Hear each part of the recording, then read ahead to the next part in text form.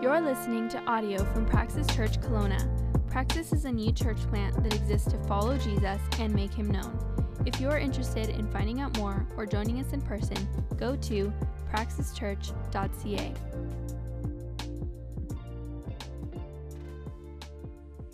Our reading this morning comes from Jeremiah 17. Thus says the Lord, cursed is the man who trusts in man and makes flesh his strength, whose heart turns away from the Lord. He is like a shrub in the desert and shall not see any good come. He shall dwell in the parched places of the wilderness, in an uninhabited salt land. Blessed is the man who trusts in the Lord, whose trust is the Lord. He is like a tree planted by water that sends out its roots by the stream and does not fear when heat comes, for its leaves remain green and is not anxious in the year of drought, for it does not cease to bear fruit. O Lord, the hope of Israel, all who forsake you shall be put to shame. Those who turn away from you shall be written in the earth, for they have forsaken the Lord, the fountain of living water. This is the word of the Lord. You may be seated. Yeah, go ahead, take your seats. If I haven't had a chance to meet you, my name is Josh, the pastor here. Big warm welcome to you. First-time guests and visitors, honored that you're here with us. Go ahead, open your Bibles up to Jeremiah 17, chapter 17. If you're wondering where Jeremiah is, go to Matthew, first book of the New Testament, and then just simply go 16 books to the left. Let me open us in a word of prayer. Father, I'm so thankful for this season and all that we're celebrating and remembering, and just the rich theology of these songs we've been singing, that you, the God of the universe, incarnated in pursuit of your people. So much reason to sing. As we open your word this morning, we pray, Holy Spirit, you would unpack it in our hearts, and that the glory of this month, this season, this event that we're celebrating would fill our minds, that we would be more in awe of you. We pray in your great name, Jesus. Amen. So yes, the Christmas season has officially begun. Costco selling eggnog. And so we started singing some songs this morning. December's here. Probably some of you've begun setting up decorations, listening to your favorite Christmas albums.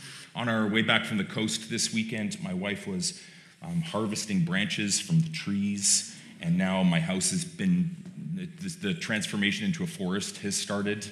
I know Daryl. If you know Daryl, I think he put 30,000 lights up on his property this week. 30,000, that's an actual number. I think he's rerouting air traffic. I don't know if he has a Fortis tower or how he's pulling it off. But yeah, Christmas has begun, and probably many of the traditions and celebrations that you have begun. As a church, we are now going to spend our remaining weeks of 2023 looking at Advent and celebrating this season of Advent. But before we dive into this series this morning, I wanted to take some time to talk not just about what we're celebrating in Advent, but why. Why? Because if this is news to some people question, why do Christians celebrate Christmas? Should we celebrate Christmas? There's not universal agreement around this. In a room this size, I know there's some that have come from different backgrounds, traditions, and this is a question that many are asking, including the culture, looking and going, is this something Christians should be doing? And really the debate, the questioning of that is centered around three core questions. I put them up on the screen in case these are new to you. One, the argument would be, we don't know when Jesus was born. Many have argued December 25th, might not even be close to when Jesus was born. Some will cite things like seasonal climate, going, would shepherds really be in that region at this time? Others have looked and went, there wasn't a Roman census at this time. Kind of their argument, Scripture isn't clear on when Jesus was born. In fact, the Eastern Orthodox Church, who the Catholics and Orthodox Church at one point split, and then Protestants have come off of the Catholics, but that Eastern tradition, they celebrated in January. So there is some, when was this? There's a little bit of unknownness around this, some would say. So why are we celebrating on December 25th? The other argument would be, man, we don't see this commanded in Scripture anywhere. There's no recorded instances in the Bible of people celebrating Christmas, the birth of Christ. So should we? I mean, some people would even go, it's not just that the Scripture is silent on this. There's other scriptures in the Bible that would seem to say we shouldn't celebrate this. There's a number that people will cite. I put probably the most famous one up on the screen, Jeremiah chapter 10. We read there, this is what the Lord says, don't learn the ways of the nations or be terrified by the signs of the heavens, for the customs of the people are worthless. This notably, they cut down a tree from the forest. They adorn it with silver and gold and fasten it with hammer and nails so that it won't totter. There's a few other verses as well people will go to and say, well, see, this isn't something Christians should be doing. And, I mean, this verse kind of segues into the third reason many would say we shouldn't, is that there appears to be a pagan connection. Many have pointed out the similarities between Christmas traditions and many ancient pagan practices, bells, trees, holly, Yule logs, gift giving, the decorating of one's home. They would argue this has, paganism is its origin. They've argued it's just a repackaged version of the pagan practice of Yule or the Roman practice of Saturnalia, both of which happened right around December 25th. So the argument goes these are just kind of repackaged pagan solar festivals that Christianity's been applied on top of. Really, honestly, this is the same argument many would cite for why Christians shouldn't celebrate Halloween. It has a pagan origin, so Christians shouldn't touch it. It's the same argument. And if you're interested in that one, I put a post up online addressing, I think, some of the misconceptions around the origins of Halloween a couple weeks or a couple months ago now. Whew. So you can go check that out. But people will cite this here. Anyone heard these arguments before? Some? Anyone this is new? There is many people, and within our own congregation, there's people who've come to faith in Christ out of Jehovah's Witness movement, come to believe Christ is God. There's many people in our congregation from a Seventh-day Adventist background. These would be questions they would be wrestling with. Many in this congregation who come from Torahism or Messianic Judaism. These are very real wrestles. So I'm just acknowledging there is people here who are wrestling through these questions. And I want to take a minute to address some of these just before we kick off this Christmas season. I've wrestled with these a lot. I had some background in a Messianic Jewish church, and as a kid, my family was Jehovah's Witnesses, and so some of this has been a wrestle over the years. I've wrestled with, hey, why does the church spend 1/10 of the year on Christmas and like a week and a half on the Easter and Passover celebrations, which is clearly the more historic of the two? I've wrestled with this and these questions and some others, but with regards to the three up on the screen, maybe you could just leave those up and I'll address them as I go through. This first one, the argument that Jesus wasn't born on December 25th, that we can't be certain when he was born. That's agreed upon. The scripture doesn't state a day, but there was an early church father born about 120 years after Jesus died by the name of Tertullian. Tertullian went back, he looked through some records, and based off of when the Passover was, which is when Jesus died, he determined that Jesus was crucified on March 25th.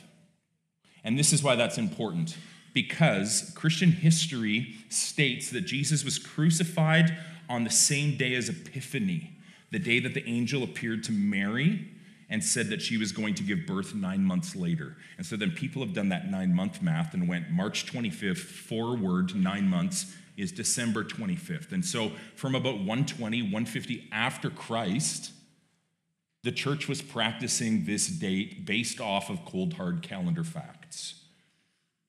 Second, this argument that it's a man-made holiday not found in the Bible. I'll just say this. There's lots of holidays that we don't see in the Bible that we celebrate. Thanksgiving, anyone celebrate that? That's not in the Bible. Birthdays, anyone celebrate those? Those aren't in the Bible, that practice. And that's why some wouldn't practice the celebration of birthdays like Jehovah's Witnesses or things. Other ones, stat holidays aren't in the Bible. Neither is driving cars. Okay, but we do these things. Many will take the scripture's silence to kind of be the same as a damnation of the topic, but if you're going to play that way, I would just call you to be consistent, stop taking stats and driving cars. Yes, Christmas is a holiday that we don't see in the Bible, but the Bible doesn't say anywhere we're only allowed to celebrate holidays that are written in the scriptures. The argument that you can't celebrate a man-made holiday is quite ironically a man-made rule. That's you're making up rules to get to that point. And I'll give you an example. In John 10, Jesus celebrates what was referred to as the Feast of Dedication. Today we call that, anyone? Hanukkah. So that was a man-made celebration the Jews created after they ousted, they had a military victory and won back the temple. So then they began this festival, which is now called Hanukkah. We see Jesus celebrating that in the Bible. That was a man-made holiday. Hanukkah, a man-made holiday. And I would say Christmas, which was specifically created to commemorate and remember the incarnation of God in flesh, has probably got a little bit more to celebrate than the fact that a temple was won back in a military victory. So the third thing, isn't this just some repackaged pagan festival? Well, the earliest records don't suggest that Christmas was a repackaged pagan holiday. In fact, the records from the early 200s to 300s show that this was a date chosen by the church. The notion that Jesus' birth celebration was intentionally scheduled to kind of coincide with these pagan festivals and repurpose them, that argument doesn't show up until the 12th century. So 1,200 years later, people start saying, you did it for this reason. No, actually, when this was pointed out, Christians at the time, they believed this was a coincidence, but a providential one, meaning that they believed it was natural proof that God had selected Jesus over these false pagan gods, which is kind of what we just sang in that last song. He rules the world with, what's the line, Cole? Truth and grace, okay? And this was the line I was thinking of. And he makes the nations prove the glories of his righteousness. He makes them prove. This is what they were thinking. Yeah, okay, so you celebrate something on December 25th. We worship the true God of the universe. Here's an example. The festival of Saturnalia that the Romans celebrated, it was about honoring the gods through gifts and sacrifices during the winter sowing season with the hope that it would ensure a bountiful harvest in the following year. But Christians didn't believe it was these lesser gods, these deities that ensured this, but rather it was Jesus who the scripture says upholds the universe with the word of his power. And so these gifts, they didn't offer them to these pagan deities. They offered them to Jesus because they recognized him as the one upholding the universe by the word of his power, who commands the seasons, of who literally atomic bonds are being held together by. The pagan festival of Yule. By the way, pagan, that just means country dweller. It's like farmers, okay? So the farmer tradition of Yule, they would incorporate these seasonal elements because they lived in nature. They were deeply connected to nature and seasons and weather, and so they would use trees and bells and candles and things like this for their celebration. But when Christians took these, they weren't bowing to the pagan gods. They were actually taking things that were being used wrongly and using them in a right way. Why? Because Psalm 24 says, the earth is the Lord's and the fullness thereof. Everything in it is his. There's nothing pagan and then some things that are Christian. It's all God's. This is why Solomon took things into the temple from pagan nations, because it was all God's. There's nothing that isn't. And even if worshipers of other religions would claim ownership of it or have even used it for their pagan purposes, they're wrongly using it. And we don't use things the same way as those who don't worship God. We use them differently. We don't avoid using them because other people have used them incorrectly. We use them correctly. People use all sorts of things God has made incorrectly. That doesn't mean we stop using them. It means that we use them correctly to his glory. So people will try to draw lines between Yule and Saturnalia and Christmas. But while, the Romans, the pagans, they would gather to sing songs and give presents and have feasts and do all of this, they weren't doing it to Jesus. Pagans weren't celebrating the birth of Christ. That's what Christians are doing. And so those are the three arguments. There's some of my thoughts around it. I want to give us 3 reasons for celebrating Christmas. 3 reasons why we take a month and we celebrate. Though I think we should spend more time on Easter, to be fair. Maybe this year we'll do like an 8-week Easter series. But 3 reasons I believe we should celebrate Christmas. Cole's on board. 1, Christmas is the reminder that God's promises come true. If you've been with us throughout this series on Genesis, which we've spent the whole year in up until now, God promised to Adam and Eve right from the start, right in Genesis 3, that he was going to send a snake crusher, a coming Messiah who would defeat Satan and sin once and for all. He promised that, and this is what Christmas is a celebration of, that promise came true. 2 Corinthians 1:20, I've got it up on the screen. We read this: all of God's promises have been fulfilled in Christ with the resounding yes. They've all been fulfilled. Second reason Christmas is worth celebrating is the incarnation of Christ is worth celebrating. God became flesh. That should blow our mind. I mean, I celebrate my kids' birthdays, whether you agree with birthdays or not. I like celebrating because these kids came into my life and transformed it. How much more true is that of the God of the universe incarnating and having a birthday? Third reason I believe we should celebrate Christmas is because Jesus came to redeem us. Matthew tells us, the angel came to Mary and said, you'll give him his name, you shall name him Jesus, because he came to save his people from their sins.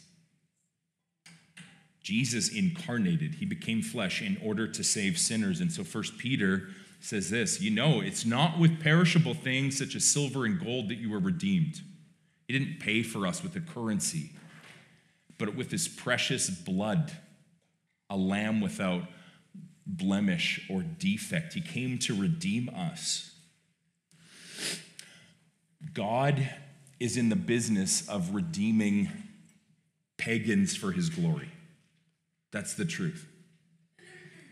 You and I are wicked, lost pagans who Jesus came in pursuit of to save. God is in the business of redeeming pagans for his glory, and these redeemed people need to be about the business of redeeming all things for his glory, because they're all his. And this is the third and final reason. I think we need to celebrate Christmas, and we should celebrate every holiday, and we should take it back as everything is the Lord's. We tend to buy into this argument that there's sacred things and there's secular things. And that's just garbage. There is no sacred secular divide.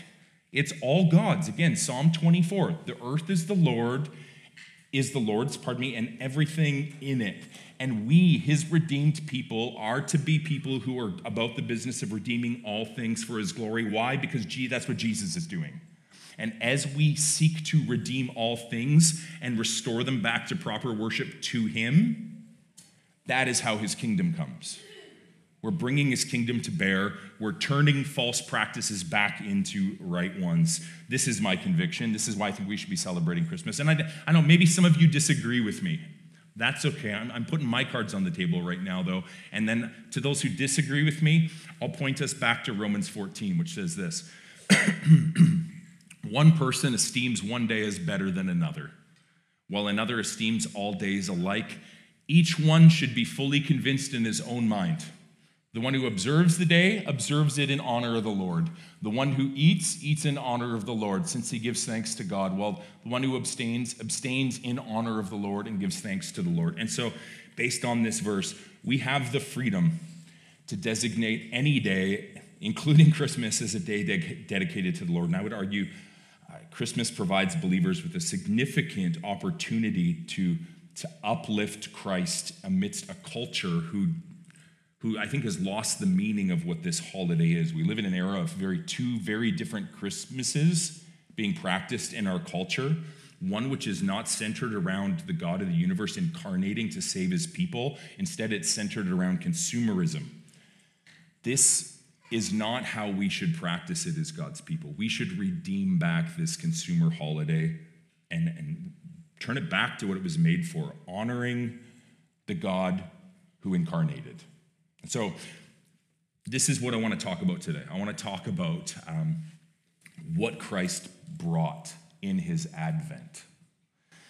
The Advent, 4 weeks of Advent are traditionally centered around 4 things: hope, joy, peace, and love. This morning, I want to use the remainder of our time to talk about hope. And I know a couple are like, that was your intro? Yeah, that was my intro, so saddle up. Advent is a church holiday that's been celebrated for a very long time. This word Advent comes from the Latin word adventus, which means coming or arrival. And so Advent celebrates for 4 weeks the 4 things that arrived with Christ: hope, joy, peace, and love. We're going to look this morning, as I said, on how Christ brought us hope and how it took the God of the universe incarnating for mankind to have hope. Now, you might say, and I don't believe in Jesus, and I have hope. It's true. Everyone is hoping in something, every single person. The problem is with what we are looking to for hope. Everyone's looking to something for hope. It's just, is it a good place? Now, let's just talk hope for a sec. I put the definition up so we know what we're talking about, because there's a bit of nebulousness around this. If you remember the Obama election in 2008, his whole campaign was around hope. But it's like, hope in what? What does this mean? And it was pretty nebulous. And so just to stick to the dictionary definition, hope, it means to desire with expectation of obtainment or fulfillment. Hope is waiting. It's desiring for something and expecting it to fulfill. That's what hope is. And there is 1,000 different places and things that we'll look to for hope, but they all kind of cluster together, if you peel back the layers enough, under 3 core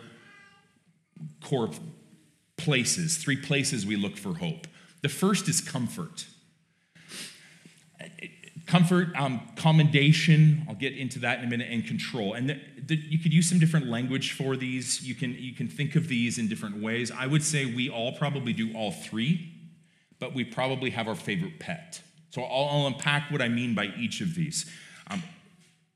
We look for hope and comfort, meaning that we're people who believe that comforts will bring us fulfillment.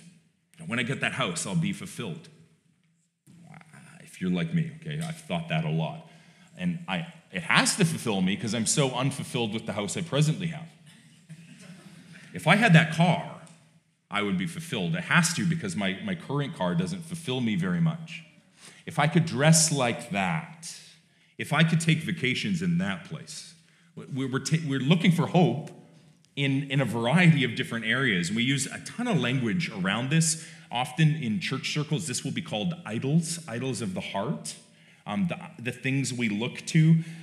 He idolizes cars. He idolizes money, whatever it is. He idolizes travel. But really, that clusters together under this heading of comfort. How do you know that you're looking to comfort for your hope? Well, when your comforts are removed, you feel hopeless or angry or frustrated, disrupted. And this is the truth. If our hope is in comfort, our hope's not very secure, because these things get taken. You can get sick. You can lose your ability to purchase comforts, and then what? Then where's your hope?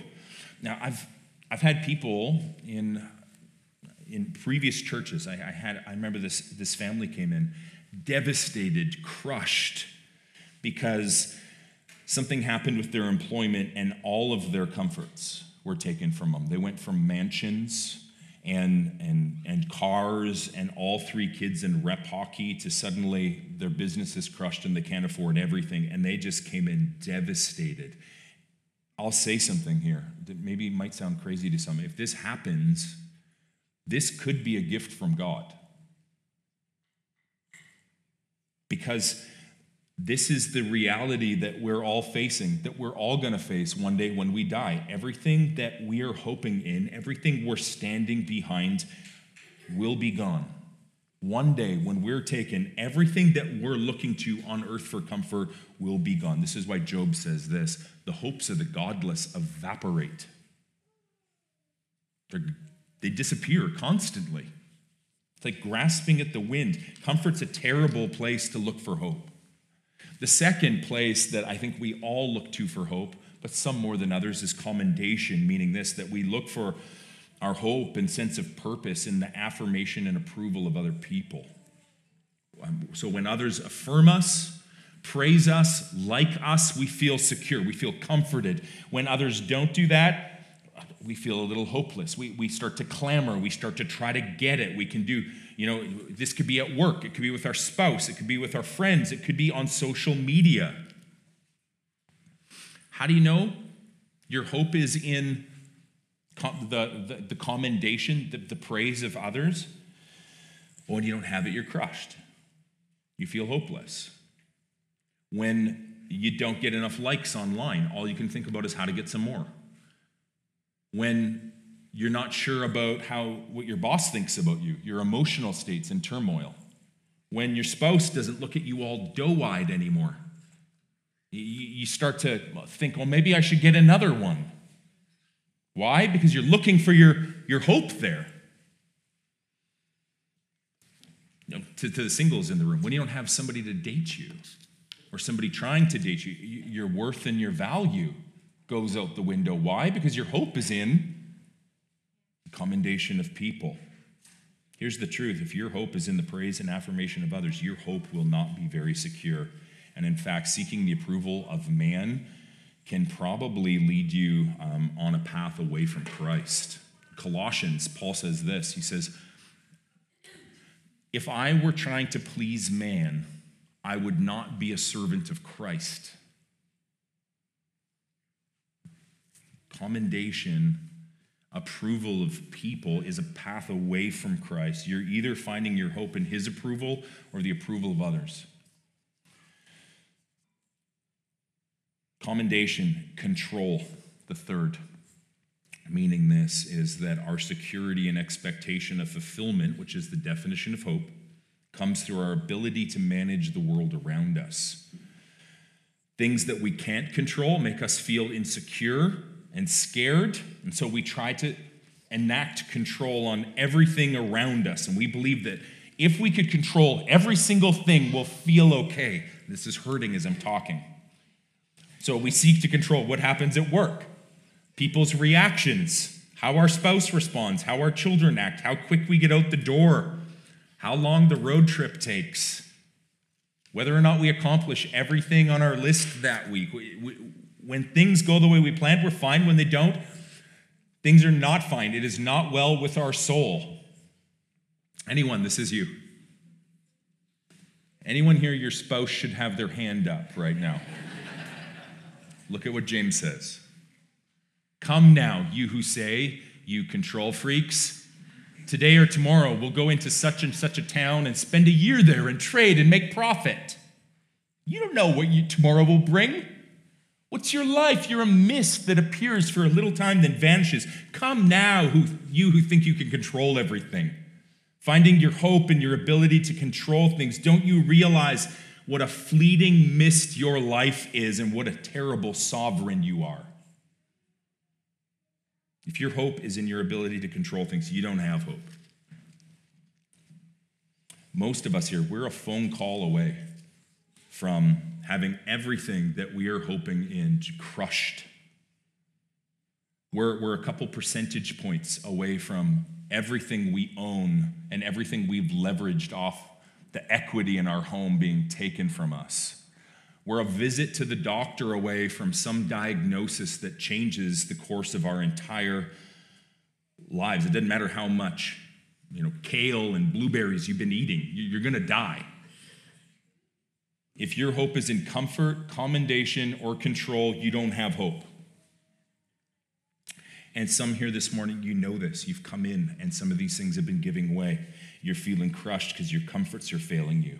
Your ability to control everything is being taken away. You're growing tired of trying to project this confidence that everything's okay when you're around people. But when you get back in the car, when you get home, when you look at your bank statement, you look in the mirror, it's all falling apart and you know it on the inside. If you're willing to be honest, the things you're hoping in are failing you.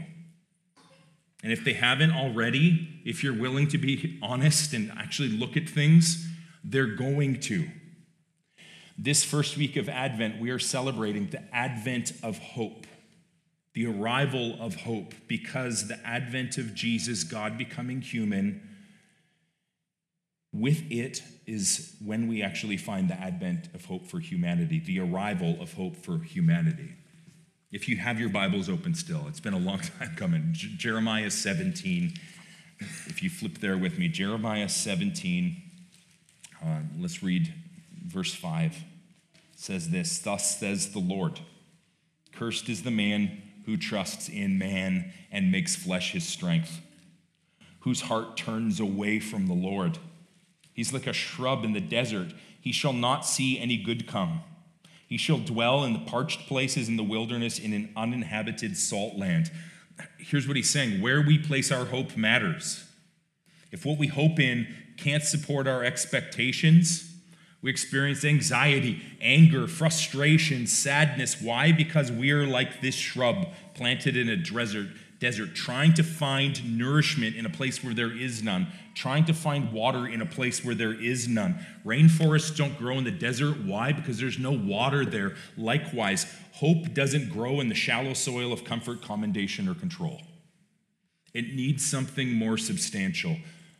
If you want to have hope, your life and your hope needs to be rooted in something different. Your expectation of fulfillment, again, that definition of hope, it needs to be supported by something more substantial.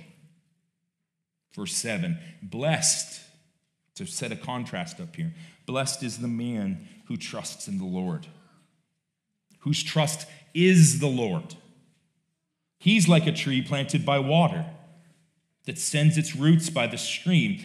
And it doesn't fear when the heat comes, for its leaves remain green. It's not anxious in a year of drought, for it does not cease to bear fruit. He's contrasting the different places that we root ourselves looking for nourishment. The soils we try to grow the fruit of hope from. One is a shallow, fleeting soil. The other is described as a deep soil that roots can go down deep in, that stretches out to a source of water. And he says that those who are planted there, and there's some allusions to Psalm 1 if you know it, that those who are anchored there will not wither when these storms come, when these lesser sources of hope give way. Why? Because our hope's in something deeper. If you drop down to verse 13, we read this, "O Lord," and that word, if you've been with us in Genesis, it's all caps in your Bible, which is the personal name of God. We went through that in earlier in the Genesis series, but that's what's being referred to here. "O Lord, the hope of Israel, all who forsake you shall be put to shame. Those who turn away from you shall be written in the earth, for they have forsaken the Lord, the fountain of living water. O Lord, you are the hope of Israel." All those who are looking for hope in something different will be put to shame, but those who are looking for their hope in him, the Lord, the hope of Israel, they will never be put to shame. The psalmist picks up on this. He says, "And now, O Lord, for what do I wait? My hope is in you." Isaiah picks up the same theme. He says, "I will wait for the Lord. I will put my hope in him." Who is him? That's the coming Christ.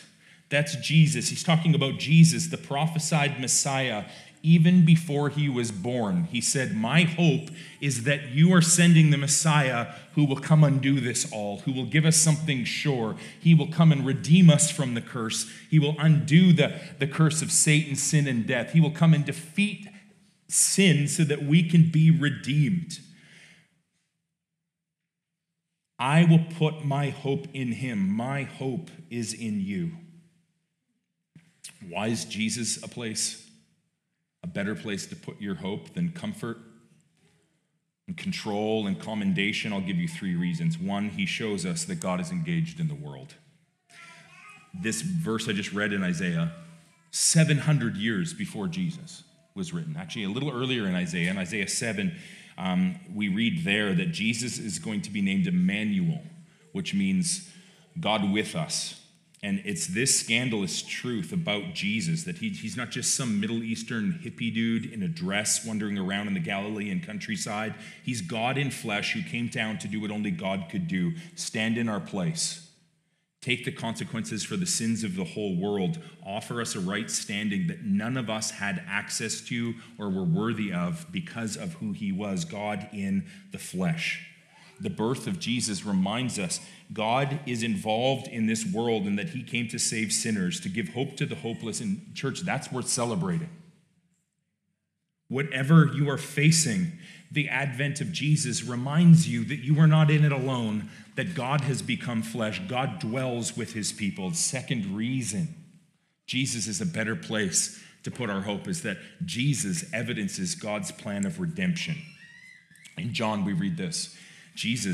God did not send his son Jesus into the world to condemn the world, but to save the world through him. Before Christ, no one had any hope.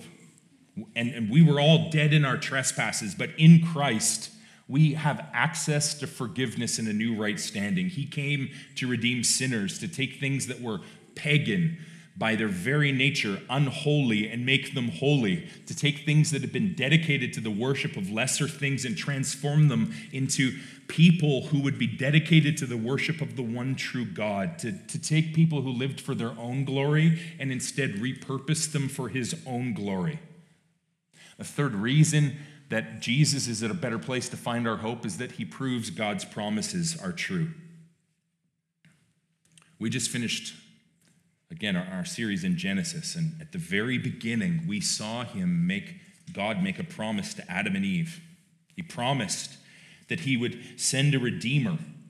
And then the 926 chapters after that take place before the birth of Christ, it's all just stories of people looking forward in hope to one day God sending this Messiah.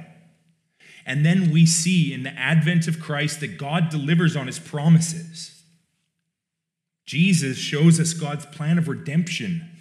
And Jesus reminds us that God's engaged in his creation. And church, we need to hear this. Advent is not just the celebration that 2,000 some odd years ago Jesus came. Advent is the reminder that he's going to come again. It's not just the proof that God's promise came true before, but it's the assurance that they will prove true again. He's coming again. He's redeemed us from Satan, sin, and death. And indeed, he says he's redeeming all things. And one day he's going to come and rule and reign on the earth again. Satan, sin, and death will be done away with. We will dwell on the earth forever without any sin. That's a glorious truth. The psalmist in Psalm 25 says, "No one who hopes in you will ever be put to shame." And so if you're here and you're a Christian, take hope. Take hope. Though the lesser things that we all turn to for hope will fade and fail us, he never will. His promises prove true. His plan for us will prosper. His hold on us will not fail. If you are here and you're not a Christian, and perhaps the things you've been seeking hope in have been failing, and just experientially, you can feel that in yourself.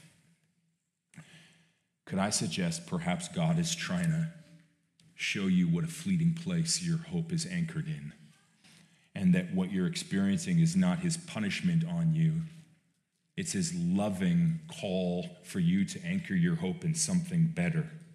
And maybe you're here, you're not feeling that right now. One day you will, because all of these things, comfort, affirmation, praise of men, control, they're all going to fail us. And so I want to just plead with you, turn from these lesser things, find your hope in a better promise. The band's going to come up. I'm going to read us one final verse here from Romans 10 up on the screen. We're told that if we confess with our mouth Jesus is Lord and believe in our heart that God raised him from the dead, we'll be saved. For with our heart one believes and is justified, but with our mouth one confesses and saved. This verse, the scripture says, everyone who believes in him will not be put to shame. That's the promise we have. Church, that's why we need to celebrate like nobody's business this Christmas season. Would you stand with me? Father, we thank you that your promises are true, that your promise to send a Messiah came true, and that in Christ coming we have hope. We see the advent of hope, one who is more secure than our situations, one who holds our hope in a more secure way than our hand ever could. And we just pray that you would reveal in us, Holy Spirit, search us and show us where these lesser pursuits, these lesser things have become the soil we're growing our hope in. And then would you help us uproot the roots of our lives, anchor them back in the assurance of your promises with this sure and steady hope that we have in Christ. We pray in his great name.